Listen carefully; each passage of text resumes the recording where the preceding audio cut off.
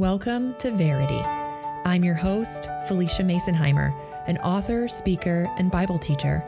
This podcast will help you embrace the history and depth of the Christian faith, ask questions, seek answers, and devote yourself to becoming a disciple of Jesus Christ. You don't have to settle for watered-down Christian teaching. And if you're ready to go deeper, God is just as ready to take you there. This is Verity, where every woman is a theologian. Welcome to the third episode in our Women's Issues series, friends. Man, this is a complicated episode and a really personal one for me to talk about. Maybe even a little surprising for you because it's so insanely specific. Like, how come breastfeeding is a theological issue? Well, you might be surprised just how much theology is involved in navigating this and the implications of it, especially in today's world. Now, we're going to get into that and the mommy wars and the theology behind the mommy wars, specifically over breastfeeding and breast is best. But before we get to that, I want to talk about some verses that address breastfeeding. Now, the reason I chose to put this episode in this series, it actually wasn't originally in my plan, but since I am currently breastfeeding my 3-week-old and thinking a lot about this, I thought, you know what, this is a very specific issue to women. This is a woman's issue, and Scripture really does speak to it. What really turned me to choosing this as the next episode was not just the fact that the Bible speaks to it, but also how much shame and guilt I have experienced in regard to this issue. And anywhere we experience shame and guilt, the gospel speaks to that area. And so I know that not everyone has had the same experience as me regarding breastfeeding, but regardless, I think that this episode may be very helpful for you in navigating the theology that is underlying many of our conversations around this issue and others that come up in the mommy wars today. So even if you are not a mom, I think this will be helpful to you maybe for the future or for friends of yours who are moms and have kids. It may be something that you can use in your conversations. And also, I think there are some theological principles you can take away, especially surrounding the theology of suffering, that may help you in navigating this on a larger scale. So, the verses in the Bible that talk about nursing are actually pretty plentiful. There are quite a few verses that talk about breastfeeding. Now, in that day and age, the day and age in which the Bible was written, breastfeeding was the primary way of feeding a baby. They could not preserve cow's milk or goat's milk long enough for it to be safe for babies. They didn't have refrigerators. And so if you could not feed your baby, you would have to get a wet nurse. You'd have to get someone who could breastfeed the baby for you. And so we'll get to that in a minute because it does actually play a role in this conversation. But the Bible talks about breastfeeding pretty extensively, and I actually have some verses I wanted to read you guys to give you a picture of what Scripture says. So the first thing we see regarding breastfeeding and nursing in Scripture is that it is often used as a symbol for blessing or abundance. We see this in Genesis 49:25. where it says, and this is a specific blessing from Jacob to his sons. He says, "The Almighty will bless you with blessings of heaven above, blessings of the deep that crouches beneath, blessings of the breasts and of the womb." So this is a blessing of abundance and fertility. That's what he is pointing to here. Okay, another one that we see is in Isaiah 66, and this is a longer passage where God is talking about Jerusalem, and he pictures Jerusalem as a woman, as a mother. And he says, "Rejoice with Jerusalem, be glad for her, all you who love her. Rejoice with her in joy, all you who mourn over her, that you may nurse and be satisfied by her consoling breast, and you may drink deeply with delight from her glorious abundance." He then goes on to say that you, Israel, shall nurse and be carried upon her hip and bounced upon her knees. So basically, Jerusalem is this source of abundance and love and peace and comfort, just like a mother is to a nursing child. Now, In contrast to this, if we go forward to Hosea, in Hosea, we actually see the opposite, where as a curse for evil behavior and sin, God uses the symbolism of dry breasts as separation. So there is no sustenance, there is no abundance. And so it's a symbol in Hosea of the opposite. Now, there are other ways that nursing and breastfeeding is a symbol in Scripture, and that is as the love of a mother. We see this in Isaiah 40:11. So if you're following along with me, this is a verse many of us know. It says, God will tend his flock like a shepherd. He will gather the lambs in his arms. He will carry them in his bosom and gently lead those that are with young. So this is specifically in context talking about a shepherd, but also kind of symbolizing like a mother, kind of like a mother would carry a child at her breast, at her bosom. He's carrying these lambs at his bosom. It's a symbol of that motherly love. Also in Isaiah 49:15, we see God saying to Israel, can a woman forget her nursing child, that she should have no compassion on the son of her womb? Even these may forget, yet I will not forget you. So he's basically saying it's impossible for a woman to forget her nursing child. And so if she forgets, then I would never forget you, in contrast. And so this sense of the nursing child, the breastfeeding of the child is a symbol of the love of the mother. And then if we go into the New Testament, we see milk for infants pictured as doctrine.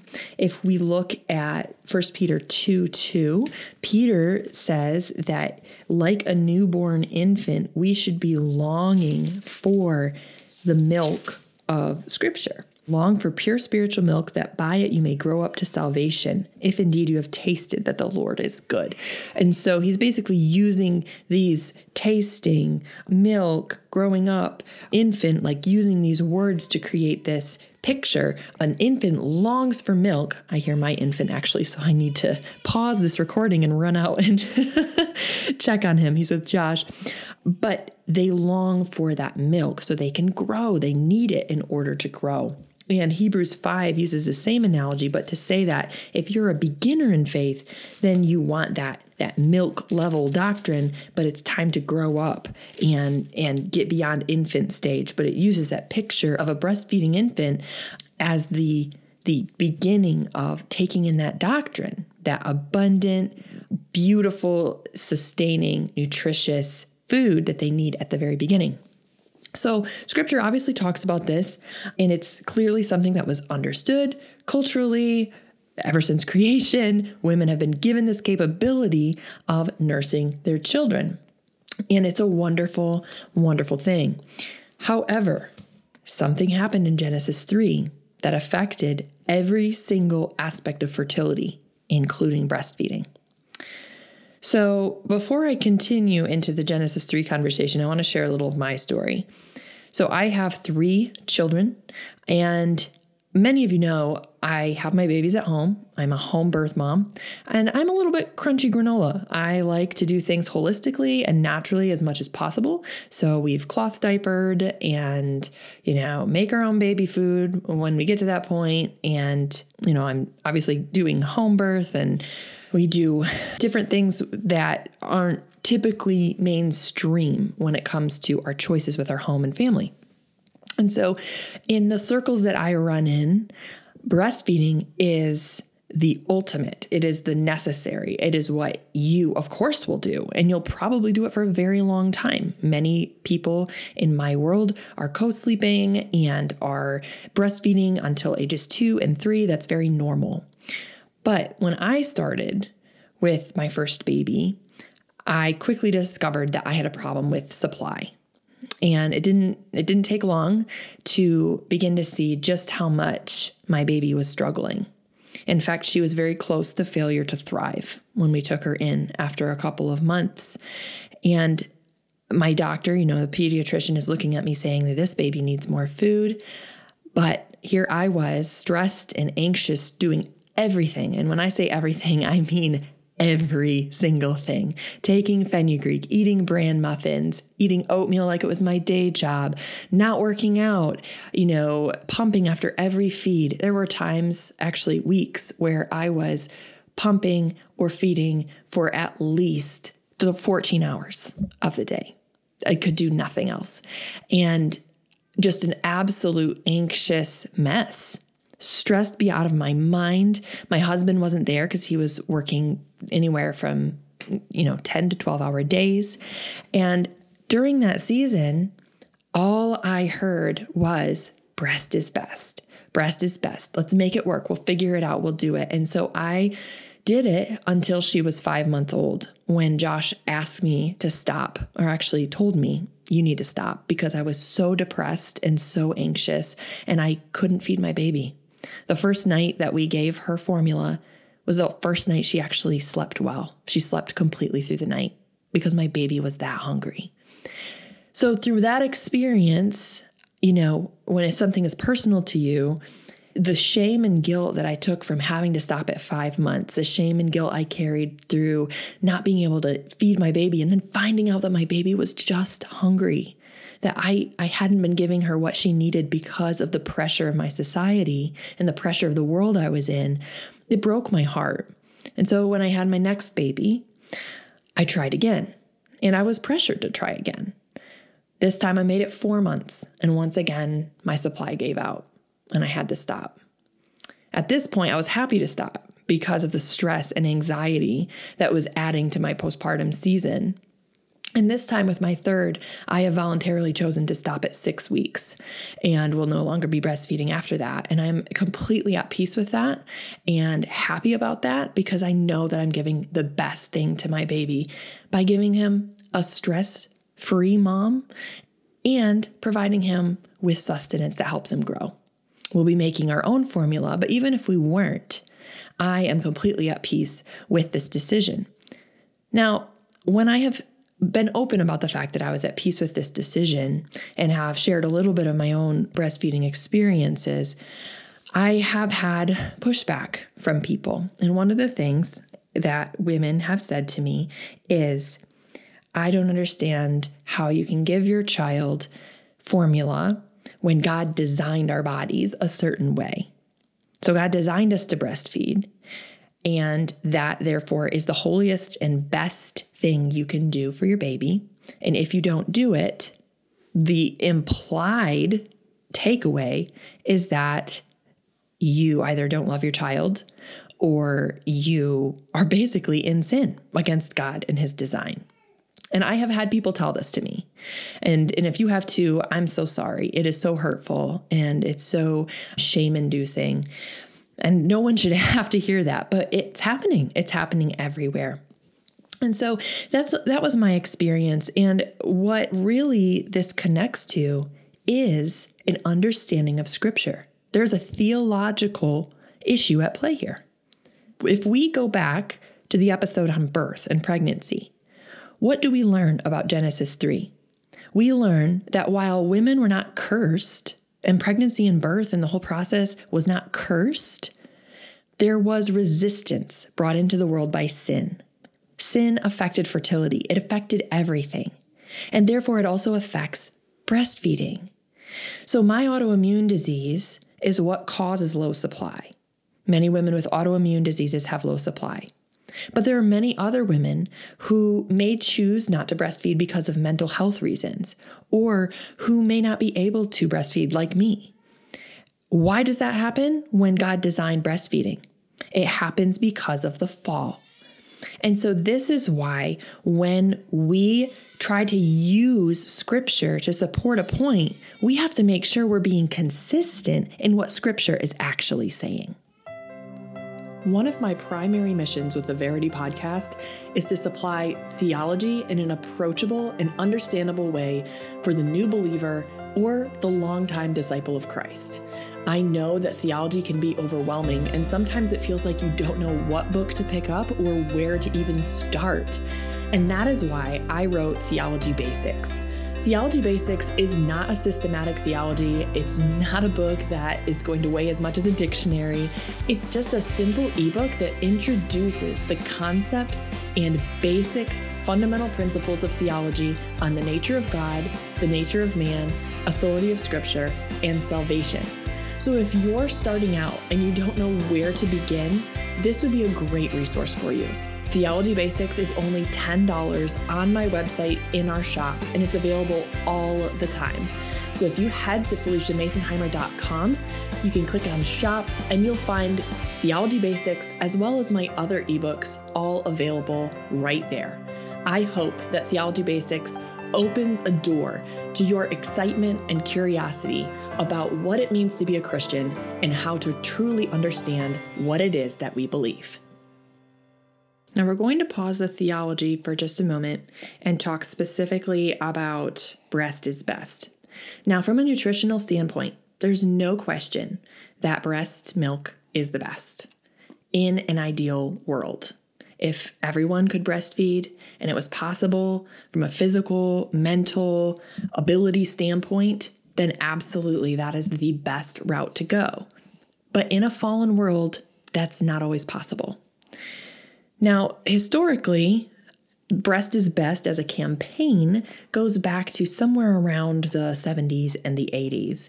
In the 1960s, only 25% of Canadian women, I don't have stats on the United States, but I imagine it's similar, 25% of Canadian women breastfed or even attempted to breastfeed. By the early 1990s, it was 75%, and as of 2012, it was 89%. This is largely due to a complete switch in the medical community to promote breastfeeding over formula.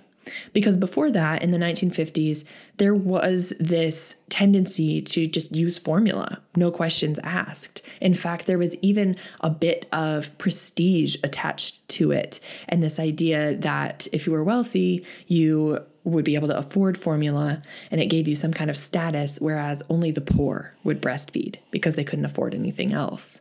And so there was honestly some pride involved and status involved with formula and buying formula, as well as, the promoting and the marketing of it. And so in the 70s and 80s, we have this campaign unofficially that started and truly revolutionized how we perceive breastfeeding, to the point that we have actually completely flipped it on its head.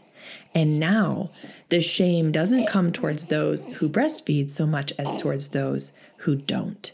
Now, obviously, there are still people who are pro-formula and will shame a breastfeeding mother for breastfeeding in public, even with her cover on, or people who will hold to that old mindset. But in my personal experience and in talking to hundreds of women on my Instagram and my Facebook, there is a lot of shame that is now being perpetuated through the breast is best mantra. So I want to be very specific here that I'm not questioning the nutritional value of breastfeeding. That's not what this is about. What this is about is, how do we as Christian women deal with the shame and guilt that is perpetuated around this issue, especially when our bodies are affected by the fall and we may not be able to breastfeed our children? This is exactly like the issue of natural birth versus epidural birth or C-section. The same kind of shame being perpetuated when someone doesn't have the baby, quote unquote, the way God designed. We have to be so careful using that kind of language when we live in a fallen world. God's design has been marred by sin, and that means that things will not always go the way we hope. We can plan, we can educate. I'm a huge proponent of education. I wish there was better breastfeeding education. I wish there was better natural birth education, especially in hospitals. But even with that education, things do not always go as planned. I know many women who wanted a home birth and maybe had to go to the hospital instead because it wasn't safe. And praise the Lord for the hospital. But they were disappointed and grieved and felt like they failed because they didn't have the birth that they wanted. Same goes with breastfeeding. We live in a fallen world, and that means that because of the fall, go back and listen to the birth and pregnancy episode. We will be resisted in this world. Our labor of conception, remember, infertility is a labor pain. The same goes for actual labor and natural birth, and also for breastfeeding. Feeding a child is affected by the fall. And we must keep that in mind when we are looking at this topic. If you hear a little baby in the background, it's because I'm actually nursing my baby right now as I'm talking to you about this. So even back in the day, so think ancient world, if you were not able to breastfeed, you did have an alternative, and it was wet nursing. This has always been a problem. So when people talk about, well, this is how everybody's done it all through the ages, well, sure, if they could. And if they couldn't, they either had to hire a wet nurse or their baby may have died.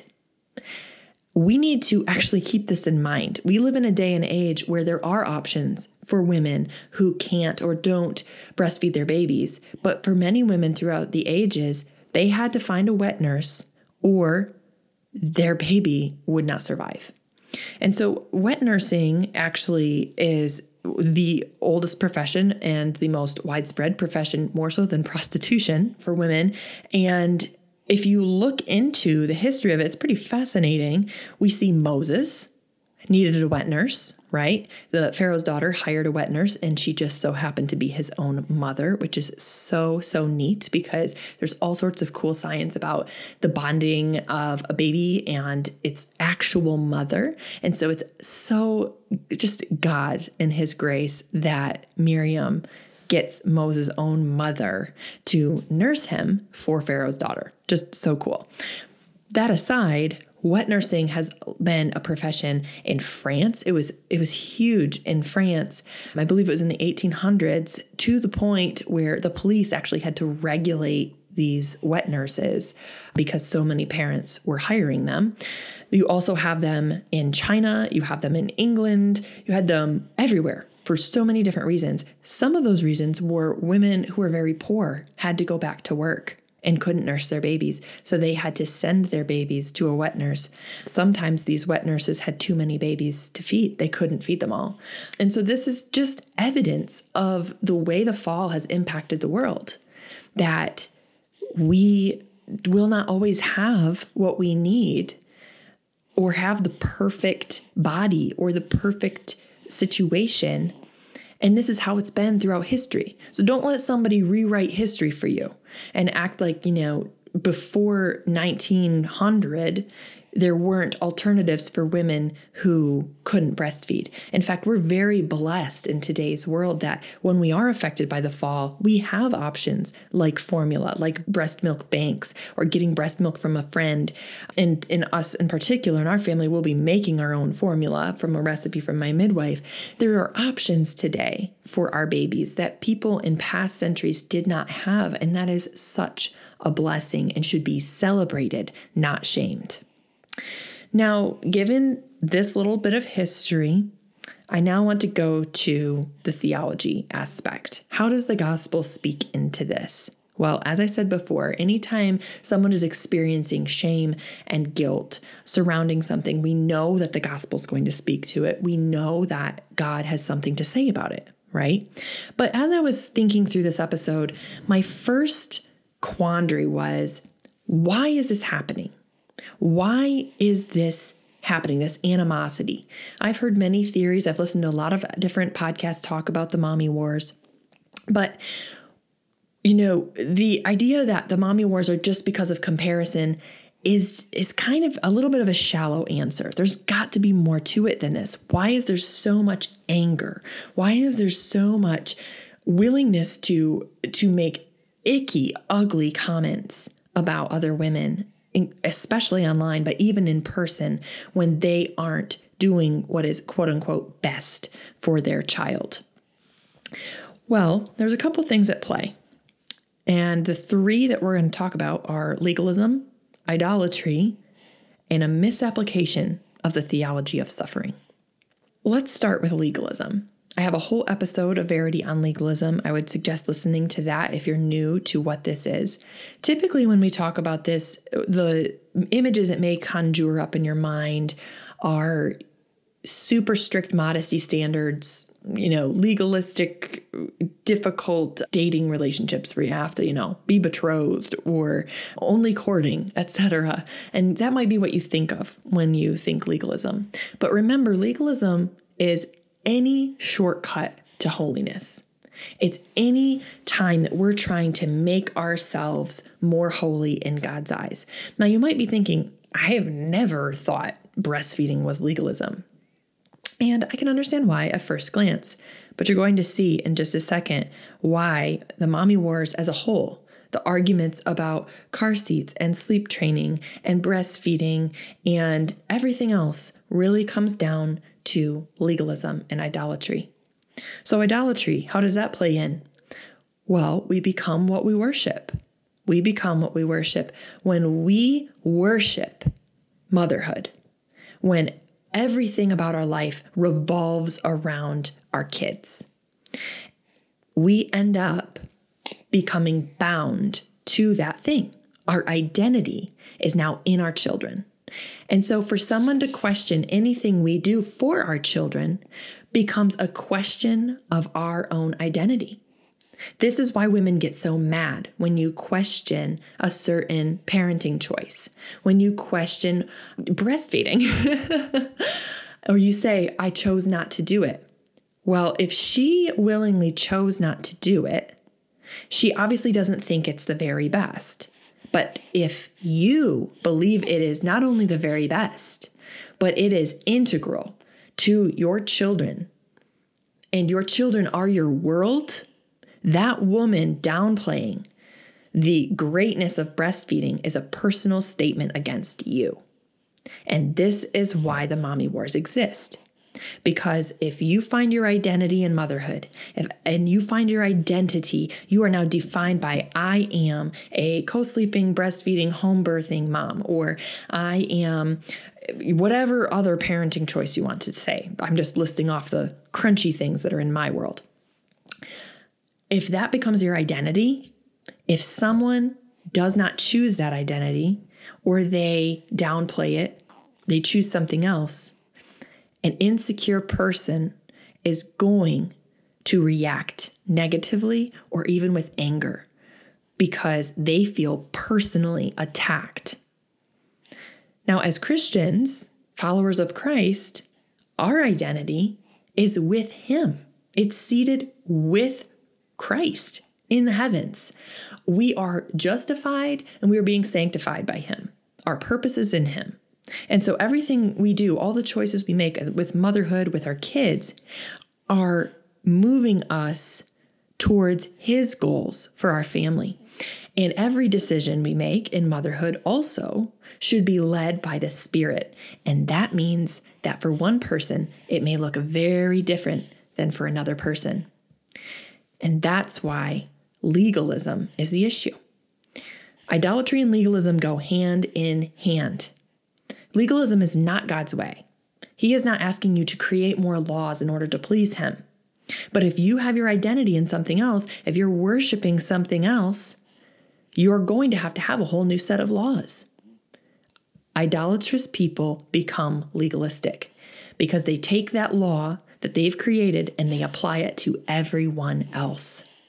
And so while we might love the parenting choices we've made, and we might love the motherhood that we have, I love having my babies naturally. I've seen the science. I think it's amazing. It's phenomenal. And it's a profoundly spiritual experience, even though it's very difficult. But here's the thing. That's a very personal decision for me that I feel at peace with the Lord about, and I know is physically safe so far. That doesn't mean that every other person can't have a spiritual experience in their birth if they have it in a hospital or they have it with an epidural and not at home. This is where the wheels fall off the mommy wars, because idolatry and legalism cannot promote unity. They cannot see beyond their own narrow little view of the world. And it's really sad. Now, the third aspect of this conversation is the misapplication of the theology of suffering. And this is what I've heard frequently. In fact, I've had people message me saying, well, it's more Christ-like to breastfeed because if it's, just because it's hard doesn't mean that you should quit because, Jesus suffered for us and we're called to suffer like Jesus. And at first I thought about this. I thought, okay, they're citing scripture saying, we're called to share in Christ's sufferings. But why doesn't this settle right with me? So I started looking through scripture and I talked to some godly friends about this. What is going on here with this theology of suffering, that we're comparing breastfeeding to Christ's suffering. And therefore, if you don't breastfeed, you don't press through the difficulty, or say you don't have a natural birth, you don't press through the difficulty, that somehow you are not being Christ-like. Or maybe say, you think that it's more Christ-like if you intentionally don't sleep train your kids and therefore don't sleep for 6 years versus a woman who does sleep train her kids and starts sleeping when they're 6 months. Why is it that we have glorified martyrdom motherhood? The more miserable I am, the less sleep I have, the harder it is, the more super mom I am.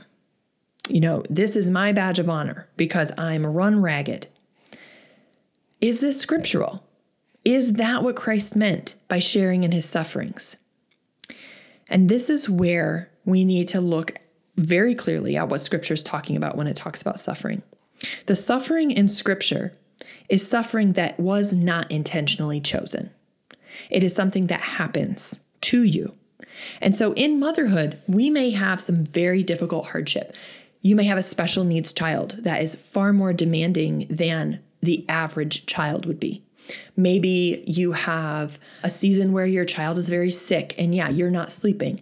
Or maybe just the typical difficulties of parenting small kids or potty training. We're also doing that right now. These can be trials, right? And they're opportunities for us to show the sanctification of Christ as he works in us. But here's where suffering does not apply. It does not apply when we intentionally choose a path on a freedom issue and then apply that path to other people. So here's an example. Let's say someone chooses to have a natural birth, like I do. And then going through that natural birth, they say, I felt so close to Christ through the difficulty of this natural birth. Therefore, it is more Christ-like to go through the difficulty, the suffering of birth, than to get an epidural. That is not what Christ was talking about with suffering. The suffering is something that you have no choice in, something that the Lord allowed to happen, that you're walking through with him, with no alternatives. Further, this suffering is not a freedom issue. It's not something that, one person may have a totally different path that God is not going to judge as wrong in his eyes. Epidurals are not a sin issue. Formula and breastfeeding, they are not sin issues. And when we try to say, if you don't choose this path, you are not reflecting Christ's suffering. You're choosing the easy way out. And therefore, you are not as holy, or you are not as strong a believer. These are things I have actually heard, you guys. This is stuff that's being said by Christians. Then, you aren't bearing in Christ's sufferings, and therefore, the assumption is that the more Christ-like thing would be to bear pain. This cannot be our motivation for making decisions. This cannot be how we go about deciding how to parent and how to birth our babies and how to feed our babies, because this is not what Scripture supports. A misapplication of the theology of suffering is asceticism. And I'm going to read you a little description of asceticism and why it's so unbiblical. Asceticism comes from the Greek word ascesis, meaning exercise, training, or practice. Ascetics renounce worldly pleasures that distract from spiritual growth and enlightenment and live a life of austerity and extreme self-denial. Stoics believe that holiness can reside only in the spiritual realm and all physical matter is evil. We talked about this in the birth and pregnancy episode, but also in the sexuality episode. So ascetics do not necessarily believe that the flesh is evil, but they do go to great lengths to deny the flesh in order to transform the mind or free the spirit. Historically, asceticism has involved fasting, exposing oneself to heat or cold, sleep deprivation, flagellation, and more. Now, this particular author gave a really great little piece at the end here that shows us why this is so wrong for Christians. Followers of Christ are told to deny self, but asceticism takes this command to an extreme. The Bible never suggests that a Christian should purposely seek out discomfort or pain. On the contrary, God has richly blessed us with everything for our enjoyment. 1 Timothy 6. The Bible warns of those who forbid people to marry and order them to abstain from certain foods. 1 Timothy 4. It is erroneous to believe that celibates who abstain from certain foods are more holy than other people. We are under grace, not under law. Therefore, the Christian does not live by a set of rules, but by the leading of the Holy Spirit. Christ has set us free. John 8:36. In many cases, the ascetic practices self-denial in order to earn God's favor or somehow purge himself from sin. This shows a misunderstanding of grace. No amount of austerity can earn salvation or merit God's love. So you might not be exposing yourself to heat or cold in order to prove something to the Lord. But maybe you're making some parenting decisions because you think that you must do that in order to be the best possible parent, to be Christ-like, and that if you're doing the absolute hardest thing, that God is somehow more pleased by you, that he's more pleased by you if you have a natural birth, that he's more pleased by you if you spend another month breastfeeding, even though your postpartum anxiety is skyrocketing and your baby is losing weight. That is not how our God works. It is not how our God works. Our God is in the business of freedom. We don't make decisions of any kind, but especially with our families, out of this feeling that we have to prove something to people or to God. And this also plays into, who are we really doing this for? Are you doing this because of the pressure of the people around you, or because you really want to? Because if you really want to, keep going, keep doing it, get the solutions. But for me, what I had to realize in this area, this is specifically to me in breastfeeding, for you it might be a different issue. For me, it was saying, you know what? I don't have to prove anything to myself or to the world. I know I'm going to be taking care of my baby, and so I have peace because I am not under legalism. And I am not going to worship or put my identity in my motherhood, in my decisions. And I'm not going to let what other people are doing feel like a threat against those decisions. It's not enough to just say, you do you, or, be happy for her, or don't compare. We have to get down to the root of why we're doing what we're doing. Breastfeeding here is just the example. It's just the vehicle. This really points to a whole issue underlying the mommy wars in general, and we'll talk about that in the motherhood episode. But what I really, really want to challenge you is to think about your theology of suffering. Are you creating a theology of suffering that isn't what Christ taught? See, if Christ gives you a specific trial, he will see you through that. He will equip you for it. But if you choose a suffering because you feel like it's the quote unquote Christ-like thing, and yet in that you have no peace, you have to ask yourself, did God call you to this, or did you choose to do this? Whatever it is, whether it's a natural birth or how you're diapering your kid, or whether you're co-sleeping or what school you're putting them in, or whether you're breastfeeding or using formula, it applies to all of this. See, when the Holy Spirit's leading your decisions, this is why one woman can have total peace and a spiritual birth that's a C-section, and one woman can have total peace and a spiritual birth that's a home birth. Because when you're walking with God, he knows what's best for you and that baby and your family. And ultimately, what is he after? That your baby had breast milk for their first year, or that your baby knows him? We have to get to the root of these things. We have to think about, what is my theology? Because my theology is playing out in these tiny decisions, like how I view pregnancy and how I look at my body and what I feed my baby. It's amazing that our theology impacts it all, but it does. So with this episode, once again, I always have to make sure to add clarity. I'm not anti-breastfeeding. This was my particular challenge. For some of you who listened to the birth and pregnancy episode, your particular challenge was your birth story or your infertility.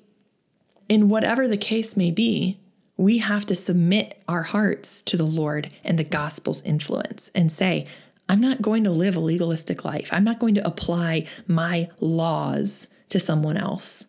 And I'm not going to apply what the Spirit has completely convicted me, individually led me to do onto them. And I'm not going to create an idol out of motherhood. I'm not going to worship my kids. I'm going to lead my kids in worshiping God. And lastly, I'm not going to subscribe to this ascetic view of Scripture that says the more I suffer and the more miserable I am, the better mom I am. The more run ragged I am, the better I am. That's not what Christ teaches. He teaches that he will sustain you and his grace will be sufficient for you, but his grace is only sufficient for you in the suffering that he has permitted, not the suffering that you have chosen for yourself, that maybe he was never even asking you to walk in. I know this is a lot to think about, and we're going to dive more into this in the motherhood episode. In that episode, we're actually going to get into the quote that I have heard regarding these same topics. There is no trophy for having a natural birth, etc. So we're going to get into that in the motherhood episode, but for now, I'm going to stop this here. Hope this gave you some things to think about. And as usual, thank you so much for listening to Verity Podcast. If you'd like others to be able to listen to some of our episodes, please leave a review. It helps us so much to get the word out to more listeners is to leave a review, whether you leave a full review of, your thoughts and what you've enjoyed, or whether you just leave the star review. Both are extremely helpful to getting the word out for the podcast. Thank you, as always, for listening, and we'll be back next week with our episode on motherhood. Thank you for joining us for today's episode of Verity. You can connect with fellow listeners by following me on Instagram at Felicia Masonheimer or on our Facebook page by the same name. Also visit FeliciaMasonheimer.com for links to each episode and the show notes.